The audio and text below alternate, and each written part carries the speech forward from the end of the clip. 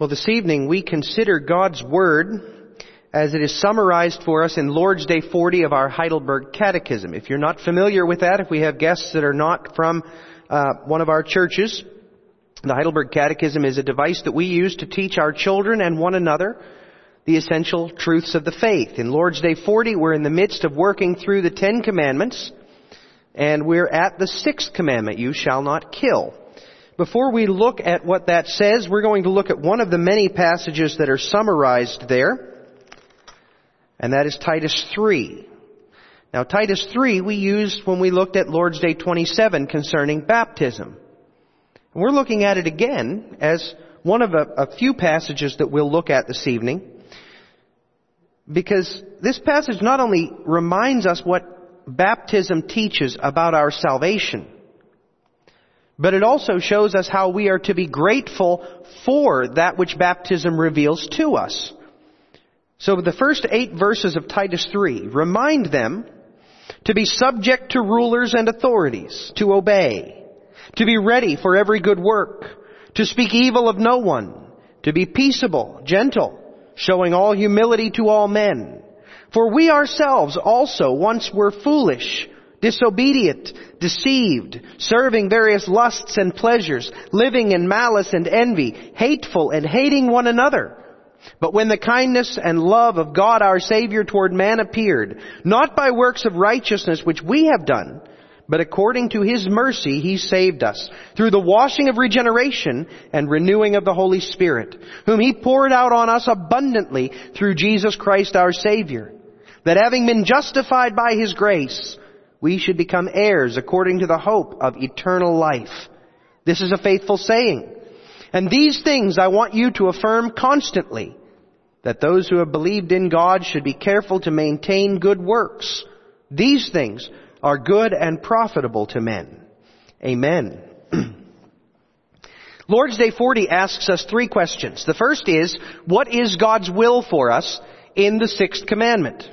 The answer is that I am not to belittle, insult, hate, or kill my neighbor, not by my thoughts, my words, my look, or gesture, and certainly not by actual deeds. And I am not to be party to this in others. Rather, I am to put away all desire for revenge. I am not to harm or recklessly endanger myself either. Prevention of murder is also why the government is armed with the sword. Second question is, does this commandment refer only to killing? By forbidding murder, God teaches us that He hates the root of murder, envy, hatred, anger, vindictiveness. In God's sight, all such are murder. Is it enough then that we do not kill our neighbor in any such way? Well, no. By condemning envy, hatred, and anger, God tells us to love our neighbor as ourselves, to be patient, peace-loving, gentle, merciful, and friendly to him, to protect him from harm as much as we can, and to do good even to our enemies.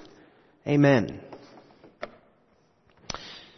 Beloved congregation chosen by God in Christ, when someone raises the topic of murder, who comes to mind? Perhaps one of those who has perpetrated a school shooting over the past few years. Such senseless acts of violence and mayhem. Or perhaps you think in bigger, more historic terms of men like Hitler and Stalin and Pol Pot. If the pro-life movement is on your mind, you might think of Planned Parenthood, or even in some sense, our Supreme Court. Or from a more biblical angle, maybe you'll think of Cain and his murderous descendant Lamech. It's interesting, when we think of infamous murderers, who comes to mind? And also, who doesn't? Should we not first think of Adam when we think of murderers? After all, Adam was the one charged with preserving our race under the mercy and the love of God. And not only did Adam fail to protect Eve, his wife, from the sin that would bring death upon her, but he joined Eve in her sin, dragging not just himself, but all of his descendants into that line of death. Is that not murder? Is that not, in fact, mass murder of the grossest kind? And why is it? Why is it that we don't think of Adam, but we also don't think of ourselves.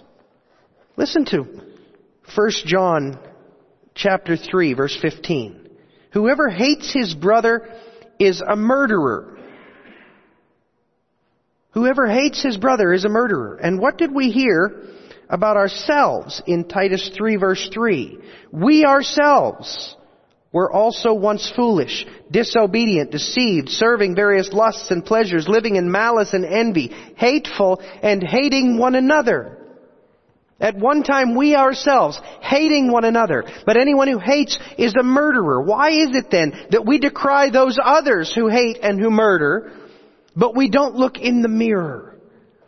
The simple biblical fact is that we all were born murderers. Our infant children are murderers because they inherited the fallen nature of their father Adam. Our gentlest, most reserved young ladies are murderers because it's not in the dainty little hands that murder lies, but in the corrupt heart. When someone raises the topic of murder, the first murderer who should come to mind is the one you see in the mirror, or used to see in the mirror. Because as Paul says, that's what we were. But when the kindness and the love of God our Savior toward man appeared, not by works of righteousness which we have done, but according to His mercy, He saved us. We were murderers. That's the nature with which we were born. But through faith in Christ, He saved us. And we are murderers no more. In concept at least, we have been delivered from our murderous guilt and from our murderous inclinations, because we have died with Christ and now we live with Him in newness of life. And that new life that God has given us, it's a life that is meant to be devoted not to the taking of life, but to the preserving of God's gift of life. That's what Lord's Day 40 shows us.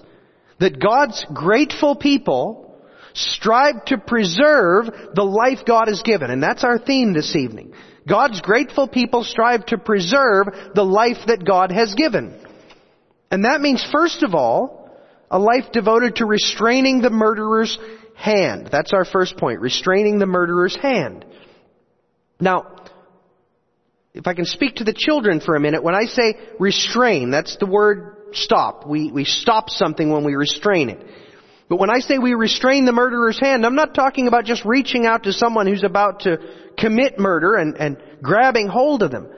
I'm talking about stopping certain actions, certain activities that we ourselves are tempted to do. God wants us to restrain ourselves. He wants us to stop ourselves from acting sinfully. With regard to the sixth commandment, that obviously means that we're not to murder. Whoever hates his brother is a murderer, and you know that no murderer has eternal life abiding in him. No murderer has eternal life abiding in him. God hates murder, and He has from the beginning. After all, God created life for man as one of His chief gifts. To destroy life without cause is a terrible sin against God who gave it. Because it scorns not just the gift God has given, but the one who designed it to be good for us. So when Cain murdered his brother Abel, God sent Cain into exile. And when God blessed Noah after the flood, the Lord warned, this is in Genesis 9, whoever sheds man's blood, by man his blood shall be shed. For in the image of God He made man. So God would have us to strongly reject the unjust taking of a person's life. However, the sin of murder is broader than simply shedding the blood unto death of another person. We can murder a person with our words, by belittling, insulting, mocking them, by showing them scorn. We can murder a person with our hateful looks and expressions. We can murder them by means of our attitudes, our inclinations. We can murder them by what we decline to do. Jesus said that we are subject to hell itself for calling a man a fool in our anger. And likewise, the Bible warns that we must not take or harm a life in seeking revenge. Romans 12 says, repay no one evil for evil. Beloved, do not avenge yourselves, but rather give place for wrath. For it is written, vengeance is mine, I will repay, says the Lord. And as if that doesn't widen the scope quite enough, our catechism says we must not be party to this in others, meaning we're not to help others when they commit sins against this commandment. So the sixth commandment covers a lot of ground, doesn't it? A lot of familiar ground. I suspect that most of us in the church would never seriously entertain the thought of killing someone intentionally. But what about hating them? What about despising someone? What about uttering insults and slander? Those sins are entirely more accessible to us, aren't they?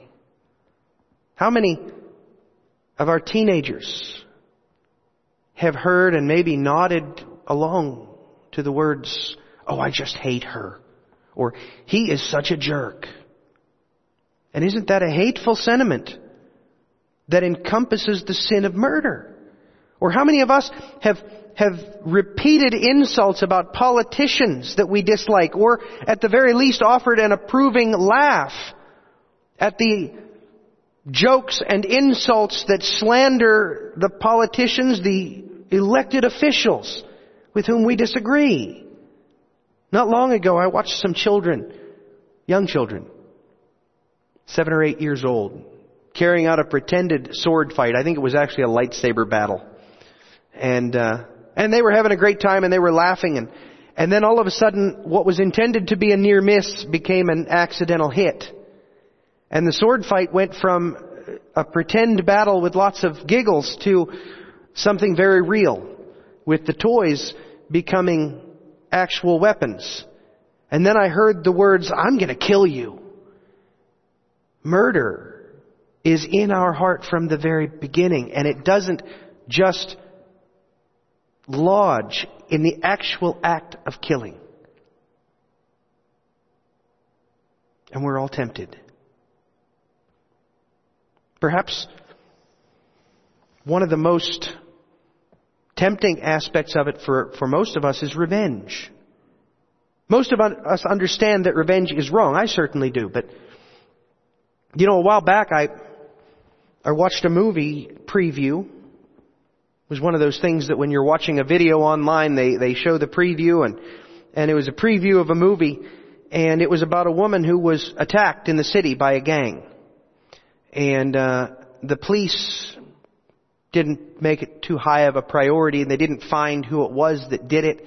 So this woman, the premise of the story was that she trained, and she became quite sufficient to not just defend herself, but to do what needed to be done. And then she made it her business to hunt down this gang and each of its members and to deal justice out on her own. And my first thought was, wow, that'll be a good movie. And then I thought, that's not our calling.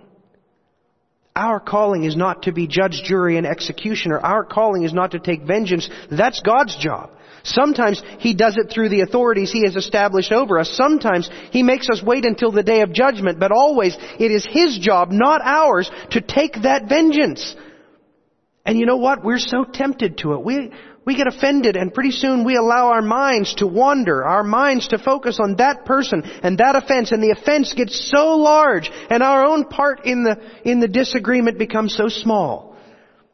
And pretty soon we're thinking about the things we could have said or should have said, or maybe one day we will say, and we're thinking about the ways that justice could be done to them, and how sweet it would be to watch that justice done, to watch them get what's coming to them. And pretty soon, brothers and sisters, pretty soon our hearts are filled with bitterness toward them. And that is a violation of this command. Because we're taking that life which God made and we're tearing it down and we're throwing it away. We are to put away, to restrain our hands from all acts of murder. That includes the destruction of a person's actual life, but also the words that are meant to make them feel worthless, and the desires, the plotting, the planning, the thinking, the joking that show that we take their lives without much seriousness. And also, for our young people especially, it involves the harming or the potential harming of oneself. God wants us to cherish the gift of life that He has given. Not absolutely. We should be willing to give of our lives for those around us. We should be willing to defend them with our own lives. That's a good thing. But those who belong to our fallen world, they glorify a pointless embrace of danger, don't they? The internet, cable TV, movies, they endlessly glorify the pointless pursuit of thrills. Bungee jumping, extreme stunts, super dares, base jumping, where folks jump off of tall structures and bridges and endanger themselves for the sake of a momentary thrill. They make it look cool. They make it look fun. Most of all, they make it look like it gives your life true purpose. Like you're not really living unless you're coming right up alongside of death. But what that actually is, folks, what that actually is taking that immeasurably great gift of life that God has entrusted to us and saying, it's really not worth much. It's really just the admission price to a momentary thrill. And that's something we can understand for someone who doesn't have the joy of the Lord's salvation, for someone who doesn't have an eternity of living with God to which they look forward and for which they are preparing. But we are different. We're made for eternity and we know it. God made us in His image and He redeemed us from the ruin of His sin, and He's called us to use this life for three purposes. Ultimately to glorify Him, to prepare ourselves for eternity, and to serve others in a way that glorifies, that reveals God. And none of that involves squandering the life that God has given us. We know better, but still we're tempted, right? We might not go base jumping or cliff diving, but we take pointless risks at work without using the safety gear that's available. We ride motorcycles at high speed without a helmet. We do foolish things, neglect easy precautions that break the sixth commandment because we take lightly the life God has given. And we must not. We must restrain the murderer's hand. And not just his hand. Sin doesn't just suddenly appear in the actions we commit or the words that we speak. We've touched on this, but we need to look at it. Sin begins in the heart. It begins with the desires that we nurture. It begins with the thoughts that we think. And God cares deeply about that as well as what we do. And so in the sixth commandment, He calls us not only to restrain the murderer's hand, but to renounce the murderer's heart, which is our second point. The second part of this lesson of Lord's Day 40, it basically says God hates murderous thoughts and desires. And that's a direct reflection of Scripture. Titus 3, which was our main Scripture reading, says, we ourselves were foolish, disobedient, deceived, serving various lusts and pleasures, living in malice and envy, hateful and hating one another. Paul reminds us that we are saved from all that. We're saved from, notice, those are desires. Those are attitudes that are cultivated within that drive the actual actions. And we were saved from that ugliness of living for those ungodly passions, the lusts and the pleasures, the malice and the envy, the hating and being hateful. Colossians 3 verse 8 says similarly, now you yourselves are to put off all these: anger, wrath, malice, blasphemy. You see, these we're to put off because we're to put off the old nature that reflects Adam as we daily take up the new nature made after the image of Christ. That's why God has always instructed His people to reject not only murder, as we see in Genesis 9, but also hatred and vengeance and bearing a grudge, as we learn from Leviticus 19. God wants us to reject these sinful, murderous emotions of the heart because it's from the heart that the deed arises. We need to cut off sin at its root. When you garden, you don't just take the weed whacker into the garden and cut the weeds off. No, if you want them to stay gone, you got to take a hoe and get the roots up out of the ground. Or they'll just keep coming back and coming back and coming back. And so it is with our sin. We can't just stop the hand. We have to transform the heart. And we know that God's the one doing that, but He calls us to be at work in that. So what's that look like with regard to murder? Well, if you're going to reject murder, if you're going to rid your life of it, then you need to start with rejecting its root, which is hatred. And what's the seed of hatred? If the root is hatred, what's the seed from which it grows? Isn't that anger? That means it matters how you respond to offense, doesn't it? It matters whether you seek reconciliation immediately with the people who harm you, with the people who offend you, or whether you decide you're going to wait and let them suffer a little bit.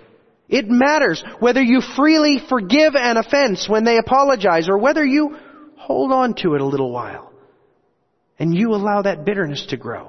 Because if you allow that unrighteous anger to fill your heart, if you allow it to remain there, then that anger will sprout and it will put down roots. And those roots of anger will develop into hatred. And hatred cannot long last without giving fruit of murderous words and thoughts and deeds.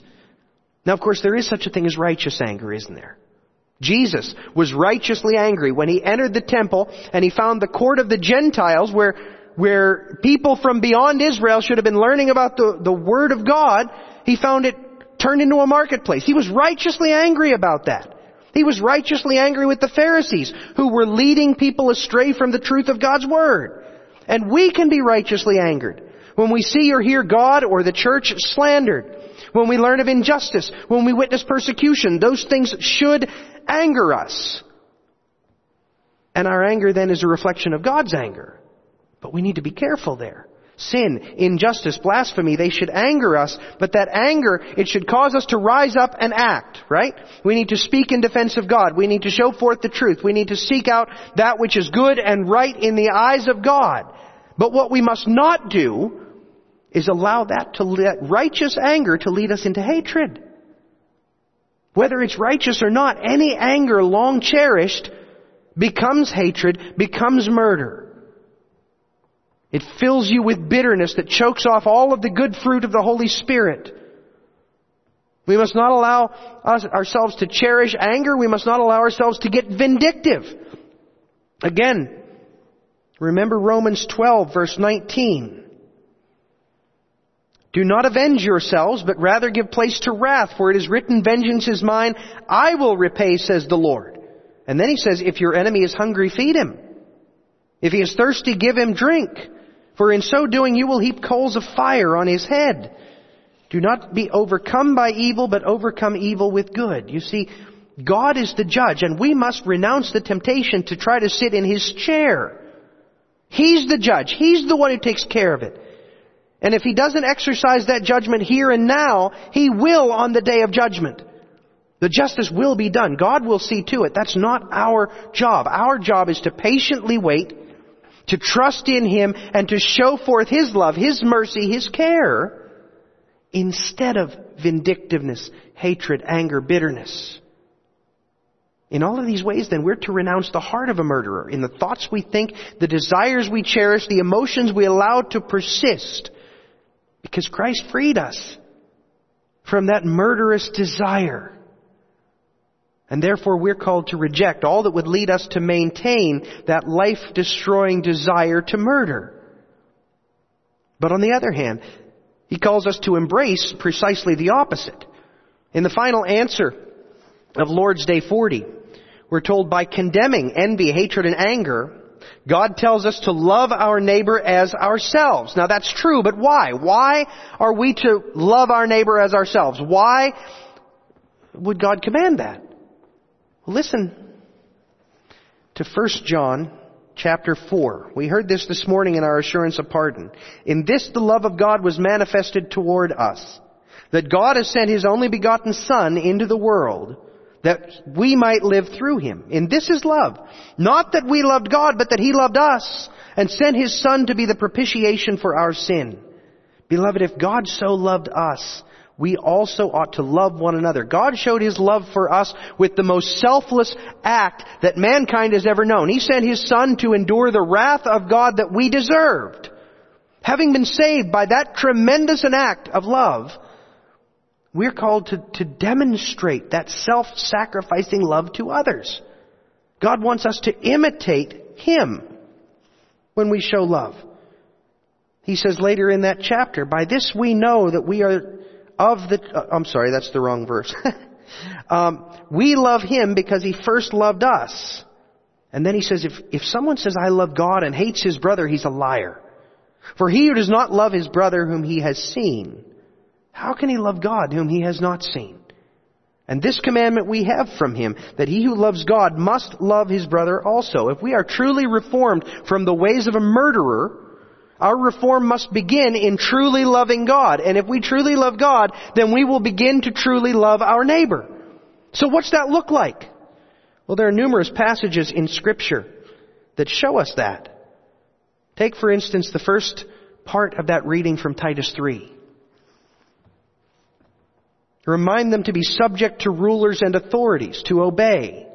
Just as Jesus subjected himself to Pilate and to the Pharisees and the chief priests and rulers, so we are called to show obedience and submission to those over us. This is an act of love for our neighbor, an act of selflessness toward those who've been established to protect us. That's why today we're worshiping in person with 8 people, while the rest of the congregation is at home. The government has ordered us to not gather together so as to protect us from disease. And out of love for our neighbor, we obey that command.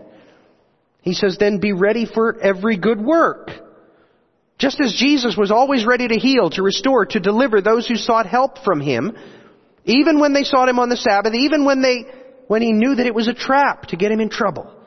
Jesus was always ready to do good out of love for his neighbor, and so must we. He says, speak evil of no one. We are to be a people that speaks the truth in love. Now, sometimes people use that as an excuse to say mean things. Well, I'm just speaking the truth, right? I'm just telling you what's really on my mind, what's really on my heart.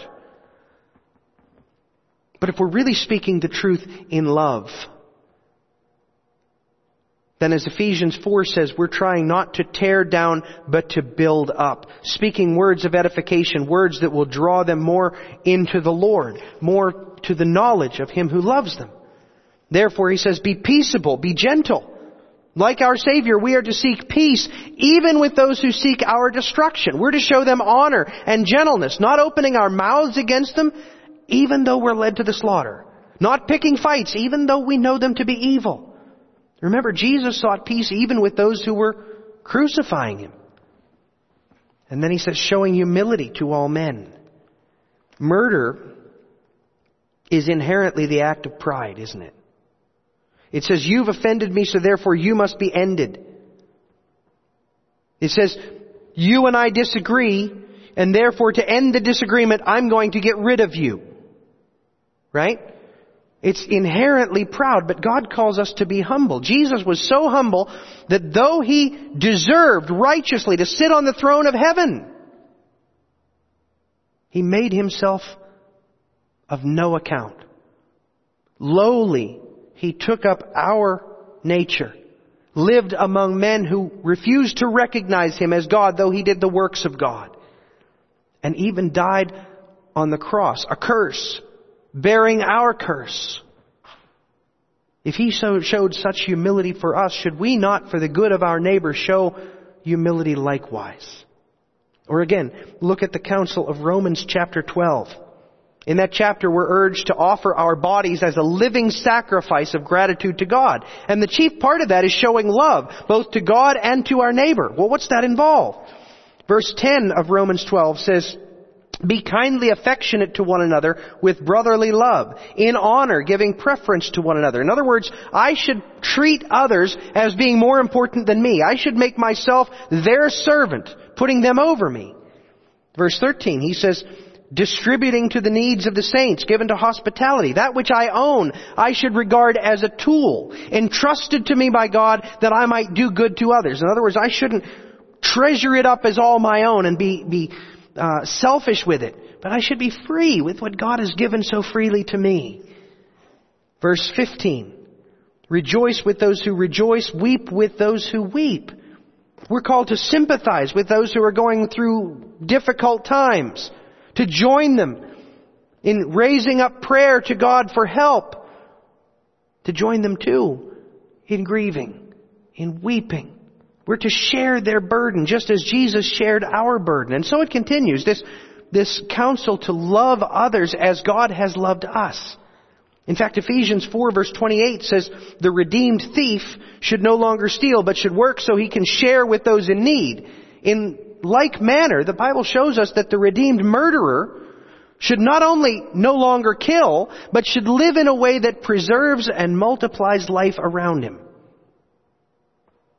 Our catechism says we should protect our neighbor from harm as much as we can. Now, the easiest way we can do that is not endangering our neighbor with what we do. But our Lord calls us to provide for them protection even from the dangers we inadvertently create. It was interesting how many of the Old Testament case laws focus on this. For instance, Deuteronomy 22 verse 8 instructs people to build a short wall around the outside of their roof. Now, why would you do that? Well, they often spent time on their roofs, especially in the cool of the evening, to cool down. That was a living space. But of course, you could fall off a roof if you weren't careful about where you stepped. And so that short wall would prevent you from taking a step that could be dangerous or even fatal. The principle there is that we're to protect people from harm while they're at our house. Most of us have roofs that we spend time on, but we do put railings on our staircases. And we're called to fix our cracked or uneven sidewalks that could allow folks to trip and to remove snow and ice from places where it could cause people to slide. Exodus 21 talks about the responsibility of a man for his ox if it gores someone. If it's never gored anyone in the past, there's no guilt. But if he knows that ox is prone to doing that, and he hasn't kept it confined, well, then he's guilty of manslaughter for allowing that ox out where it's going to harm. Now, most of us keep oxen, but we do have cars and trucks and toys that can be dangerous. We do keep dogs and livestock. And if you know that your dog can bite, for the love of your neighbor, shouldn't you keep it tied up? If you know that your motorcycle could be dangerous, before you take your friend for a ride, shouldn't you give them a helmet? In other words, God calls us to provide protection for our neighbor from the harm that we know could befall them. And when the opportunity arises, He calls us to actively protect our neighbor. Exodus 22 talks about how when a thief breaks in the middle of the night, there's no blood guilt if he's killed. Why? Because the owner of that house is called to protect the people who are in it. And so if a thief breaks in the night, he's entirely justified in taking the life of that thief, not because he hates the thief, but because he loves the people in the house and he's protecting them. That has implications, doesn't it? Fathers, husbands, you're called to be able to protect your family. Elders, deacons, you're called to protect the church from evildoers. Kids, you're called to protect smaller children on the playground from the bullies that would harm them. And doesn't this also speak to our requirement as a society to protect those who are most vulnerable among us from harm? Think of the unborn. I know I mentioned that one a lot, but thousands of children are killed every day under the protection of law, and how can we allow that? How? As Christians who are called to preserve life and who have received eternal life from our Lord, how can we not fight tirelessly to end this legalized slaughter of the most vulnerable members of our society? God wants us to preserve the lives which our old nature would have rejoiced to destroy. In fact, that should extend even to our enemies. Matthew 5, Jesus says, "You have heard that it was said, 'You shall love your neighbor and hate your enemy.' But I say to you, love your enemy. Bless those who persecute you. Do good to those who hate you, and pray for those who spitefully use you and persecute you, that you may be sons of your Father in heaven. For He makes His sun to rise on the evil and on the good, and sends rain on the just and on the unjust. The Lord wants us, born in the image of Adam the murderer, to now bear His life-giving image. He wants us to seek the good of those who hate us, as He sought our good while we were still His enemies and wanted His destruction." That's a complete reversal from what we once were. It reflects our faith that God has given us life and that God is the faithful judge. In other words, that God has transformed us, and also that all of the offense, all of the things that cause us anger, He'll take care of that. We don't have to. Our call is not to judge, is not to get revenge, is not to treasure up hatred. Our calling is simply to love as we've been loved, to show love to others, and to trust that God, He'll deal with those people that have offended us. He'll deal with those who have harmed us. Perhaps He will deal with them on the last great day by bringing them before all men and showing what evil they've committed. Or perhaps He'll treat them as He treated you. A murderer whom the life-giving Savior restored through faith, freed from sin, and gave new life. But whatever outcome God chooses to give, our calling is to love our neighbor with faith in God's wise goodness. Brothers and sisters, it is not always easy to love those around us. But when we remember who we are, how we were born with the hearts of a murderer, suddenly their sins become much more forgivable. They become much more lovable. So let us remember who we were, and also who God, through Christ, has saved us to become. And may He use us, who once sought to destroy life, in order to preserve their lives and even the souls of those around us by pointing them to Christ, our Redeemer. To God alone be all the glory.